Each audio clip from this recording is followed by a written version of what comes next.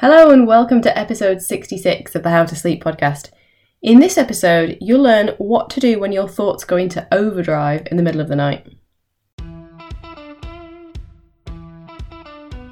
Welcome to the How to Sleep podcast. I'm your host, Nikki Blakeman, qualified adult sleep coach, a previous sufferer of insomnia and mum of 3. I believe that sleep is fundamental to your enjoyment of the life you have worked so hard to create, and I support adults like you who are struggling to sleep to get back to sleep and back to living your life in full colour and with maximum energy. This podcast is for you if you are taking ages to get to sleep, or waking in the night and can't get back to sleep, or both. Keep listening to find out how sleep works, the essential elements you need to get the sleep you deserve, and actionable steps that you can take.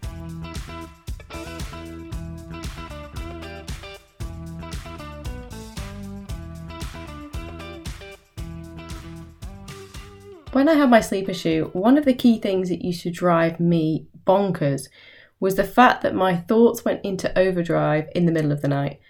And most nights I would be thinking about something that happened that day that didn't go well, or something I was supposed to be doing the following day.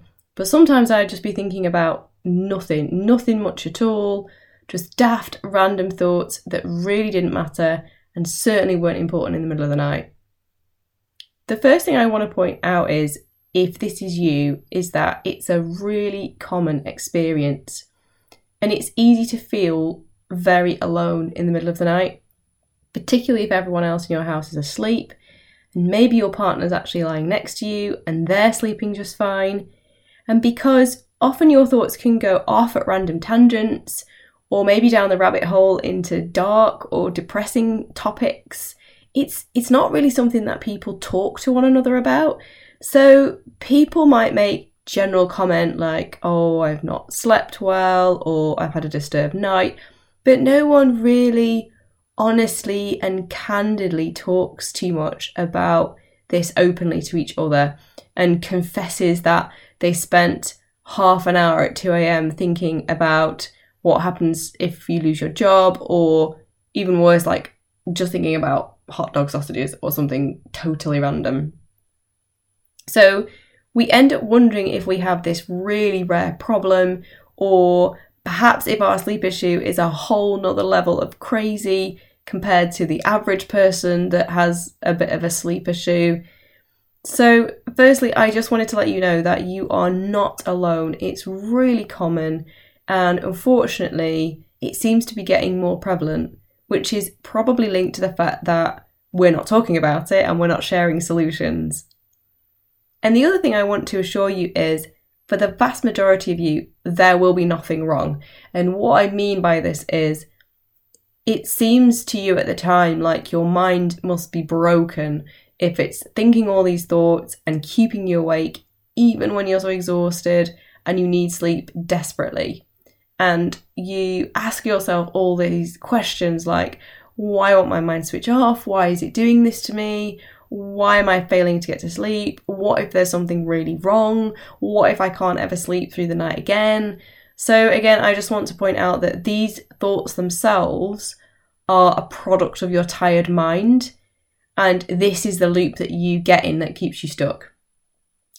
And I want to go into this loop a bit more in depth to explain. So when you haven't slept well, during the day you get more driven by your emotions, and I don't want to go into detail on this because I've explained that in another episode. But what it means in short is, feelings like fear or upset are amplified because your cognitive brain isn't functioning properly to keep your emotions in check. So what happens then is, you go through your day acting more than usual from a place of emotion. By more than usual, I mean if you have a really good night's sleep. And when you act mainly in emotion, you don't always act fully rationally. And then what this does is that it creates moments in your day when you look back on them later and think, oh, why did I do that? Or why did I say that? Or why didn't I say this? And then what happens is, in the middle of the night, your brain now brings you all these situations to relive and think through even more, which gives you plenty of things to worry about and keeps you awake the next night as well. And this becomes a loop. And another way that you might find it causes a loop, because not everybody does really worry intensely in the night. It just that when you're tired, it often takes all your energy to get through the tasks of the day that are essential. So get up, do work, do life admin, sort the kids. You have really little effort left for tackling your sleep issue. And I believe that this causes us to lean towards anything which sounds like a quick and easy solution. And that's obviously where many companies that sell quick fix sleep products benefit, because they're promising to fix your entire solution in just one, 5-minute thing or one product. And then when these solutions don't work for you, the next night you are now thinking about the fact that you can't sleep again. So perhaps you don't worry about your day or about things or about the future, but it's the actual fact that you're not sleeping that's bugging you.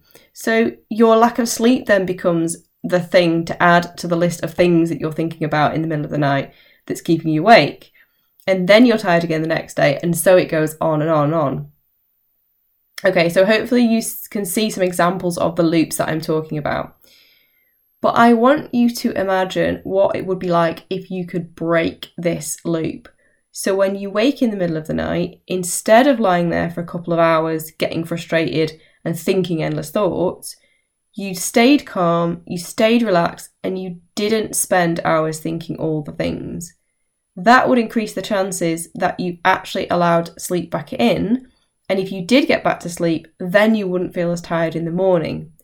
What this would do is give you energy and enthusiasm to take further steps to fix your issue.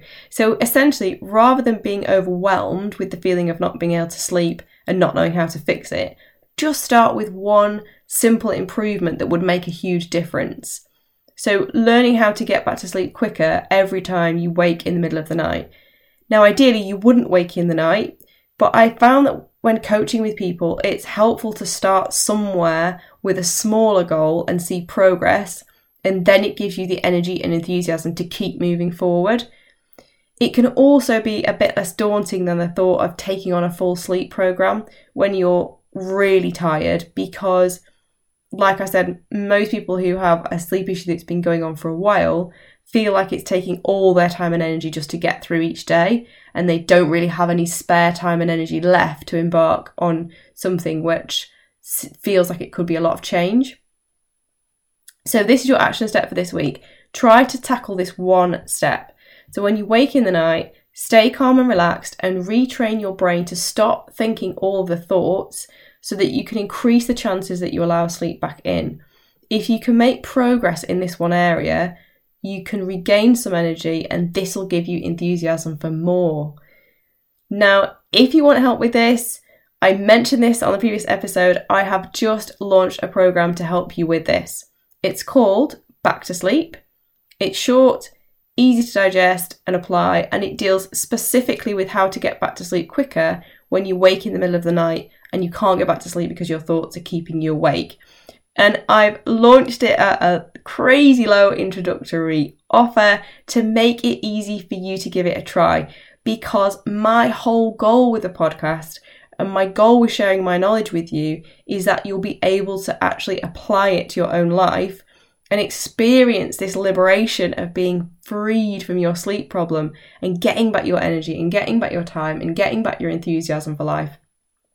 And who knows, maybe you can then start a podcast with your newfound energy on a topic that's meaningful to you, and then you can go out and help other people with that. So that's my goal. So I'll leave the link in the show notes for you if you think that's going to be something that's helpful. All right, have a good week and thanks for listening. Thank you for listening. I hope you found some value in today's episode.